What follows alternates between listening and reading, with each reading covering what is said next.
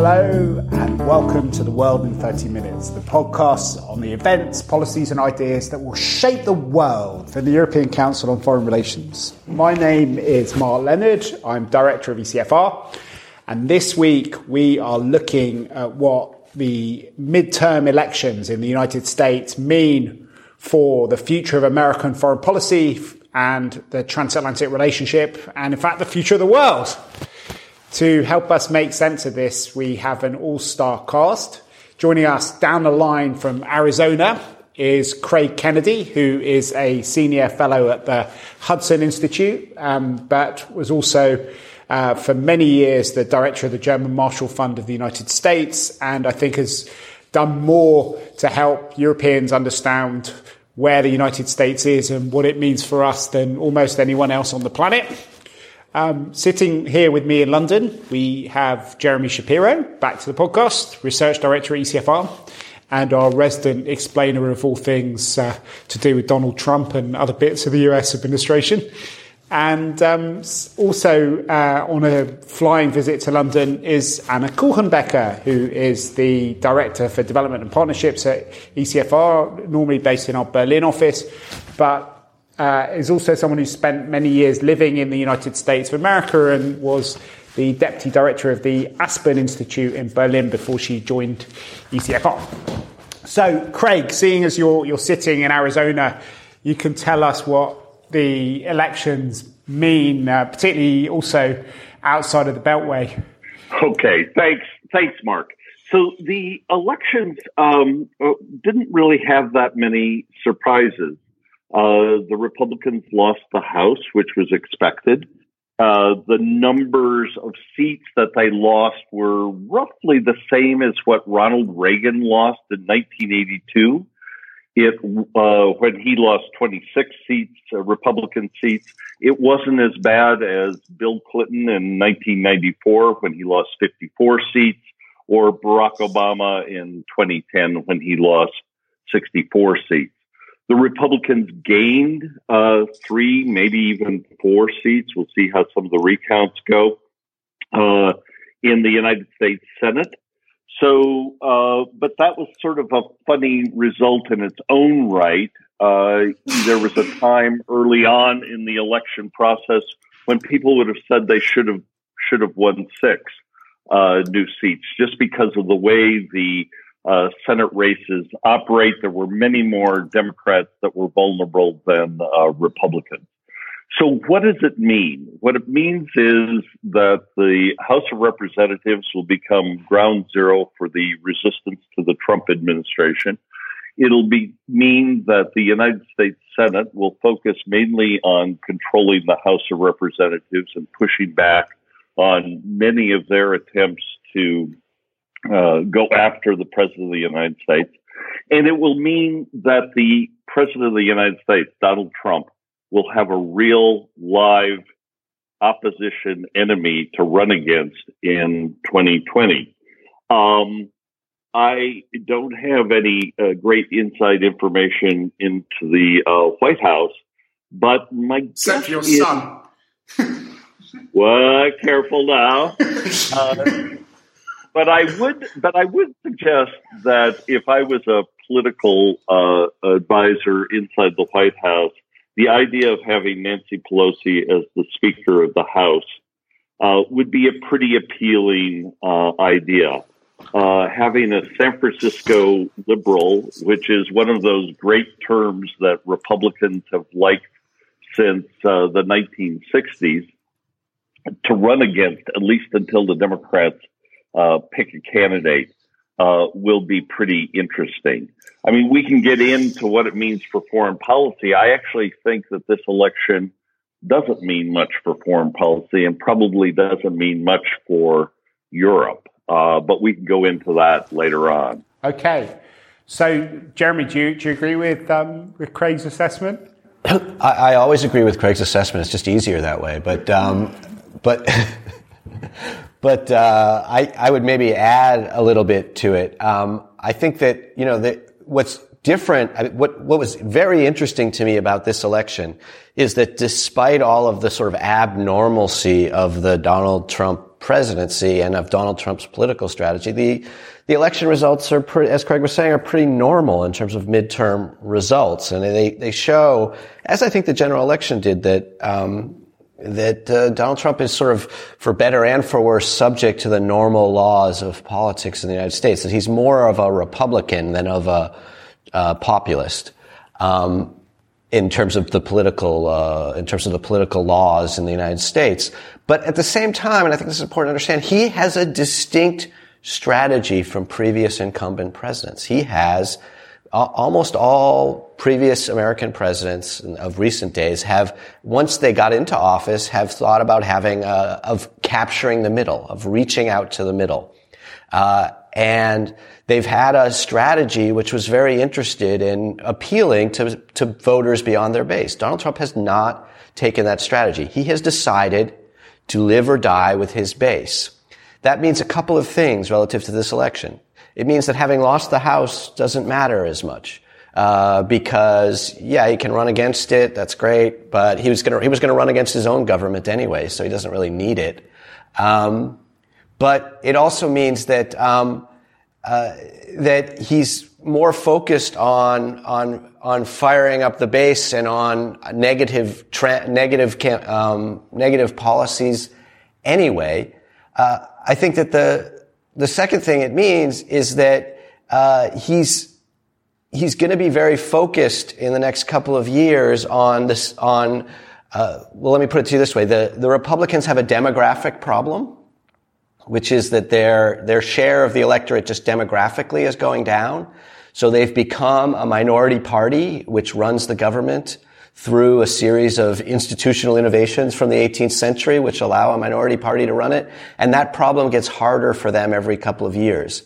Having selected a base strategy, it means that they now need to have a political program of, on the first instance, firing up their base through going to the extremes, and in the second instance, suppressing the vote of the other side, which is a lot about suppressing voter registration and suppressing people getting to the polls, and also about discouraging the other side. And so I think that's going to be the dynamic that we're going to see in policy for the next couple of years. Can we unpack that a bit, though? Because you say that he's most people reach out beyond their kind of party base to other things. I mean, isn't that exactly what he's done? His base it's a bipartisan base. He's basically taking a lot of the traditional Republican voters and then he's supplementing it with white, disenfranchised people. That's how. That's absolutely not right. I mean, look, there is a trend of those white, lower middle class voters away from the Democrats. But if you look at what happened in 2016, that's not the revolution. The revolution is not that white voters, lower middle class white voters, fled from the Democratic Party any more than they had in the previous 4 years. The revolution is that Democratic voters didn't turn out like they turned out for Barack Obama. And so, Hillary Clinton would have won Michigan if the same number of black voters had turned out and assumedly voted for her. So it's, yes, there is some shifting of lower middle class voters, white voters, to the Republicans. That's been a trend since Ronald Reagan, and it hasn't accelerated. What's really going on is that the Republicans have decided, and this is a decision that they sort of started to make after the 2012 election and Donald Trump made for them in the 2016 election, is that they're not going to try to expand their coalition to Hispanics or Asians or middle of the road or moderate Democrats or anything. To the contrary, they're going to play on that base and use the institutional mechanisms of the American state to run the country on a minority basis. And that every 4 years, that's going to get harder. Let me push back just a little bit on this. I mean, first, there was a record number of union members that voted for Republicans in 2016. Yeah, there's a record number in 2012, too. That's the point, is that... And let me finish. And this probably the same we'll see yesterday, or Tuesday. Tuesday had the highest turnout since 1970 1966 for a midterm election. If you remember 1966, well, none of you remember would, it but well. I would remember like it was yesterday, Craig.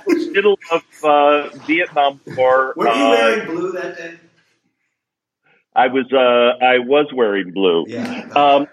So look at the 1994 and 2010 elections when the Democrats lost lots of House seats. In part, presidents, when they come into office, play to their base the first 2 years. They try to do big things that are going to reward their base.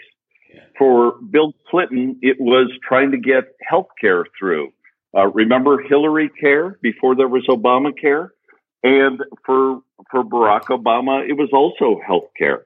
And in both cases, it appealed heavily to their base and alienated enough people that they suffered, in Obama's case, a record number of House seat losses in the midterm election. You're absolutely right. The Republicans do have a demographic problem. And one of the things that you'll see, I think, is various efforts to address it. One of the most interesting Senate campaigns that didn't get much attention was in Michigan, where a very talented Black entrepreneur named John James ran surprisingly well against a very entrenched and popular Debbie Stabenow, a woman that I think I helped on her very first campaign back in 1990. So you'll start to see more of those kind of candidates. Kanye is obviously going to run after Donald Trump in 2020. No, Craig, I agree with Jeremy. So that the general election and then now the midterms have very much followed the pattern in American politics, and again, it's crucial to mobilize people, and this is really the decisive factor. And I think here it's also important to note that this whole Kavanaugh thing has played well for the Republicans and was probably really decisive in then mobilizing and getting people out for Trump. What I think, what is one conclusion that I draw from this election is that Trump put himself on the ballot, and it didn't turn out that badly as many predicted or saw. And I think over the past 2 years, the impression was that many Republicans, moderate Republicans, would hold their noses and swallow a lot in terms of style and rhetoric and being divisive from Trump, because they got a lot what was important to them: the Supreme Court nomination, the tax cuts, the attempt to cut Obamacare and all these things. With the midterms losing the House, that this would, if Trump does badly, that this would turn Republicans away from him. But that hasn't happened. I think what Republican candidates have seen, that Trump helped them to win, and this is true for the Senate seats. And I think it will, in the end, will make the Republicans more Trumpian and less moderate. And in this case, I think it's a success for Trump. He was able to consolidate his grip on the party. So before we move on to the foreign policy things, one of the bridges between the elections and foreign policy is the whole question of impeachment and the Russia investigations. It was interesting that the very first casualty of the elections was the Attorney General, who got fired almost immediately, leading to all sorts of speculation about Mueller. Sorry? Not the last casualty, however. But to what extent do you think the Democrats are likely to plunge into a kind of impeachment campaign now that they have the House of Representatives? Is that also key to Trump's re-election hopes, that this will prove as popular with the public as the attempts to impeach Bill Clinton were in the 90s? my sense is that this is going to be a multi-front war from the House. Just about every committee will be doing investigations and oversight hearings. I'm sure that the new chair of House Interior will have Secretary Zink before them, if he still is in office in January. Almost immediately, my guess is Maxine Waters will have a whole series of oversight hearings. You're going to see lots of activity all the way around. The issue of going after impeachment, it was interesting. I mean, Democrats were generally careful about how they talked about this for the most part, unless they were in completely, hardcore blue state areas like California or New York or Massachusetts. I think this is going to be one of those strategic questions that they'll have to ask themselves, probably with a lot of help from polling, to figure out whether it really helps them to push for impeachment. Impeachment will not succeed. You need 66 votes in the United States Senate, 67 actually, to impeach a president, and they're not going to get that at this point, not even close, unless something really startling comes out that would change some Republican minds. He'd have to shoot somebody on a different street than Fifth Avenue. They have to decide whether it's worth it. And, there's many Republicans that will say one of the big mistakes they made in against Bill Clinton was going after him on impeachment, because it became pretty clear that the American people weren't happy about it.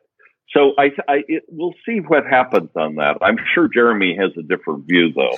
Not entirely differently. I think that the Democrats will do a strategic analysis, which will rely heavily on the Bill Clinton precedent, and then they will decide amongst themselves in some sort of smoke-filled room or vape-filled room, I guess these days, that it's a bad idea strategically to impeach the president, and then they will do it anyway. Because they will have such a, also because there is no Democratic Party, right? There is no vape-filled room that actually gets to decide these things.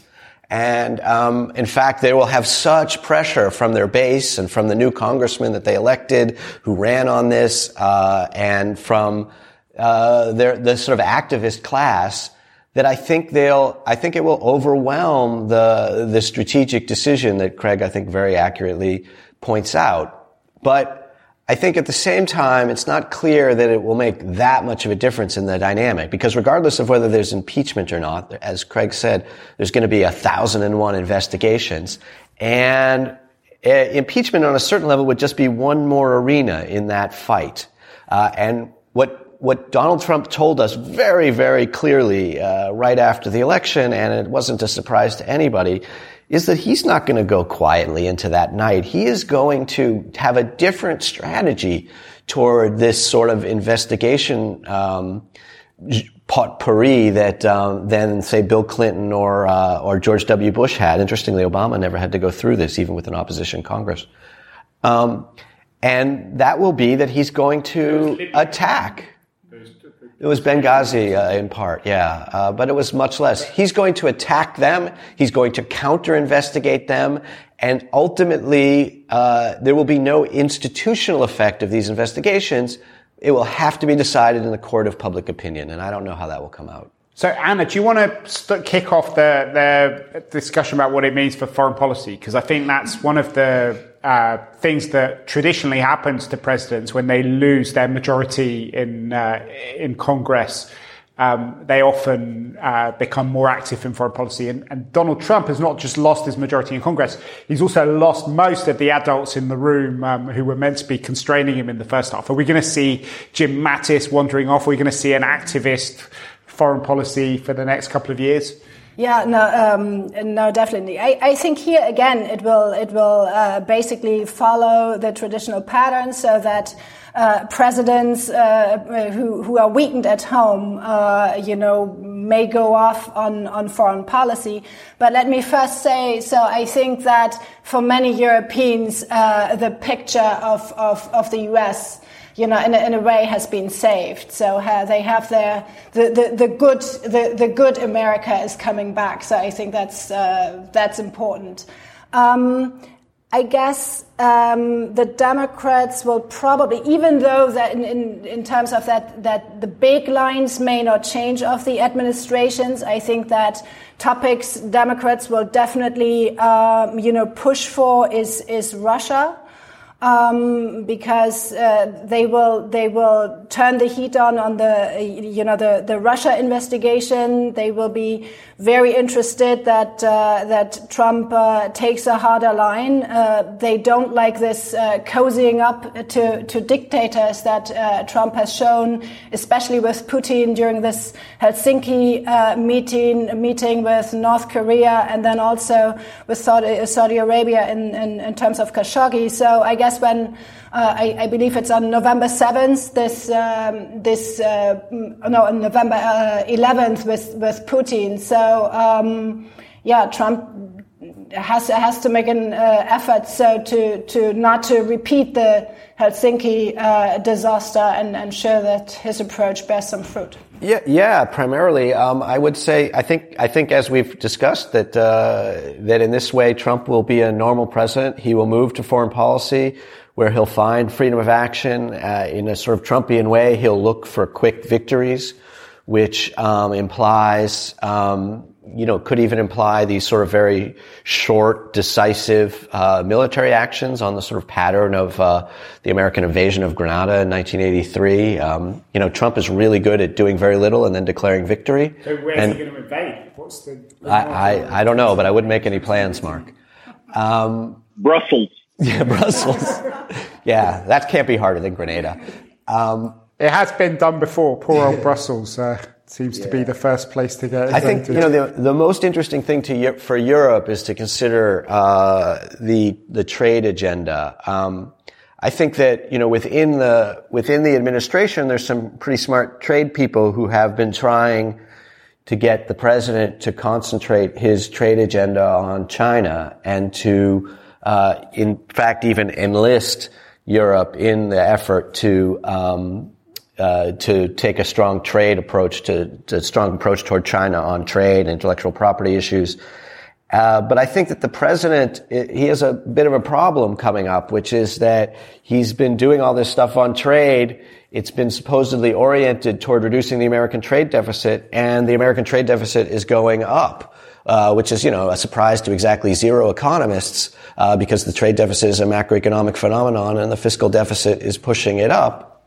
But it means that he's going to probably double down on his trade agenda, and he's probably going to turn back to Europe. His advisors will try to restrain him, but I think in the new environment that Anna just described, they may have a lot of trouble because Trump fundamentally believes that as bad as China is, Germany is just as bad, and Europe is just as bad, and that could mean a sort of revival of the trade war that sort of went into ceasefire this past July. But we also have seen that Democrats, they also like protectionism to a certain extent. We have seen that in the campaign and the Bernie Sanders. I think that's one of the reasons why this can be an attractive agenda for the president, because he's going to have a lot of freedom of action there. I mean, I think frankly he can do it for the most part without the Congress anyway, but he's not going to get a sort of sustained critique even from the Democratic Congress for doing this. Yeah. So let me just give a slightly different view. First, just in foreign policy in general, the president's going to be really focused on two places. He's going to be very, very focused on Asia and especially China. It's where the administration is investing more resources than any other place. It's the place where the president himself pays more attention than anything else. And then the Middle East, in part because of Israel, in part for other reasons. The Putin meeting that's coming up is a Middle East meeting. This is not about Europe. And as a matter of fact, I think it's fair to say that in terms of foreign policy, you just don't hear much about Europe anymore in Washington. I think that there's very little expectation that Europe would be helpful on China, maybe the UK, maybe France, but not much else. And that you have enough problems of your own that maybe you're not isolationist, but you're very inward looking right now, and it's hard to engage you to do big projects like figuring out how to deal with China. On the trade front, again, I think China is going to be the focus. We'll see what happens when Trade Representative Lighthizer meets with Cecilia Malmstrom. I think it's next week. Apparently there is something close to a set of agreements that could be made. They still have some very tough issues. This weird differential in vehicle tariffs between the United States and Europe, a policy that I believe was put in place in the 1970s when the United States wanted to shore up the German and French economies. This is back when France still made automobiles. And agriculture, which is always going to be a sticking point in any deal between the United States and Europe.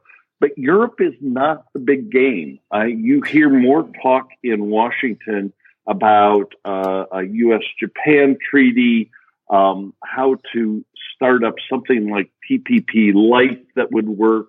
The Japanese are very, very aggressive in pushing these ideas and others with the administration. So I think Europe should be relieved. The next 2 years, no one's going to really care about you. No, I think, look, Craig, I actually completely agree with that. It's just the only point that I'm making is that if you look at Robert Lighthizer's strategy, that you've clearly articulated it very well.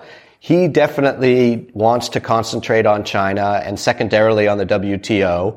And he's definitely at least hoping to park the European issue and maybe even get the Europeans to help him on not on China strategically, but on China trade issues. Because he thinks that he wants to have a China first strategy, as I understand it. I think that the president might be a problem for that. No, see, I disagree, Jeremy. The president was obsessed with, especially Germany, until about July of this year, when the Baltic presidents were in town. They got an extra hour with the president, and in part, he kind of walked them through his beefs with Germany. He started out with Dieselgate. How can you trust them if they... He still has those beefs. He's mentioned them several times since then. He has, but it's not front and center anymore. And when Europeans go in to see administration officials, and even the few that get to see the president, this is not where he goes anymore. He's much more focused on China. Listen, this is not a guy that is famous for his long-term commitment to certain themes. He does, but he returns to this issue quite a lot. And I guess I'm maybe predicting a little bit into the future here, but I think that the issue of the trade deficit is going to become something that Donald Trump is very frustrated by, that he's criticized about. He has made specific promises about reducing it. It's going to go up about 10% this year. And he deeply believes in his soul that the way that you reduce the trade deficit is by changing unfair trade rules with countries like Germany and China. And I think when he sees that all the stuff that they're doing on China hasn't gotten anywhere, he's going to look for other targets. But I'm not even sure that Europe has to be his focus for it to suffer from Trumpian policies. I mean, when the president goes after Iran, it's Europeans who get caught in the front line of that. the INF treaty is another example of Europeans suffering from something which wasn't specifically aimed at them. Maybe as we kind of run out of time, it might be worth wondering whether there might be any big surprises in the next period of time from a European perspective. What is the next? I mean, either in terms of new institutions which the Trump administration decides to weaken or destroy, or different priorities which spring up, which might have collateral effects for Europeans. Well, so the one thing that I would urge you to watch would be what happens to Secretary Mattis if he decides to leave for the last 2 years of this first term. It probably will cause some disruption at NATO and in terms of European defense. My guess is that someone similar to Mattis will take that job. The same thing with some of the other key positions on trade, not just Lighthizer, but commerce, where Ross has played a much more aggressive role. Same thing with Treasury with Mnuchin. I think those changes in the cabinet could actually have some deleterious effects for Europe. Let me just get back, though, to one thing that Jeremy said that I agree with, but I think there's a different interpretation. He has not been able to deal with trade deficits, but one of the things that Donald Trump has understood is that one man's trade deficit is another man's leverage in a negotiation. The United States sends $150 billion worth of goods to China. China sends $25 billion worth of goods to the United States. They can put tariffs on all of our stuff, and we still have $350 billion of goods that we can put tariffs on, that we can restrict, that we can put quotas on. And I'd say the same thing with Europe. Any country that has a big positive trade surplus with the United States should be concerned, because he sees it as a leverage point. Your economy is dependent on selling stuff here. If I shut that off, you have a problem. It's why the German automakers are spending so much time and energy in Washington trying to convince the president not to do something radical on vehicle tariffs, even though, I think everybody agrees that it doesn't make sense why American vehicles going into Europe have a higher tariff regime than what affects vehicles coming into the United States. But they are very, very concerned about that. And he sits there and looks at trade deficits as a mark of vulnerability for other countries. Yeah, well, I think it very much depends on how much he will get under pressure at home, and how adventurous this will make him abroad. And regarding the economy, I think it's important to consider so that he has lost the House, although the economy is booming. This is not going to go on forever. So 2020, he will probably take adventurous steps where he thinks that this will keep the economy on track, which will be important for him to potentially win the election in 2020. So maybe last question I can ask you, just for a one-word answer, because the elections is the latest piece of intelligence that we have to decide whether we're looking at another 2 years or another 6 years of Donald Trump. Craig, do you want to go first? 2 or 6? I think it's going to be 6. Jeremy? 6, yeah. Anna? I'm afraid to say 6, yeah. Okay, what a cheery note to end on. So we'll have plenty more opportunity to come back to the three of you to discuss the Trump administration over the next 6 years. 46% of the vote. There's one thing left to do on this podcast, which is our bookshelf segment. Anna, what's on your bookshelf at the moment? What's on my bookshelf? Well, we recently had at the Berlin office John Mearsheimer, The Great Delusion, and I'm still reading this book. And this is a grand critique of American liberal foreign policy. He called it liberal hegemony, liberal in the sense of, in the European sense, not in the American sense. And he kind of argues for a foreign policy that takes more into nationalism of other countries and then realism into account. And I just feel my own thinking is strongly challenged, so I'm enjoying reading this book. Jeremy, what's on your bookshelf? I just finished *Sapiens* by Yuval Noah Harari, which is a brief history of humankind. It's basically the story of our species. And as a friend of mine sort of summarized the bottom line, it is, we are awful. It is the sort of story of how humans Homo sapiens first wiped out other human species, then basically wiped out all other large mammals, and now have sort of turned to wiping out the rest of the planet. It made me feel a little bit better about myself. And what's on your bookshelf, Craig? Well, I have two. One is James Barr's book, Lords of the Desert. It's about the competition between the U.S. and U.K. in the Middle East starting in the 1930s. You realize the special relationship has not always been very special. And then the second one is an odd book. It's called Coming of Democracy. It's an academic tome, and it's really about the emergence of modern politics in the United States that starts with the election of 1820 and goes through the Jacksonian period, and how campaigning and attitudes about presidential politics dramatically changed in that period. It's a very good book to read if you want to understand the current period in American politics. Who's the author of that one, Craig?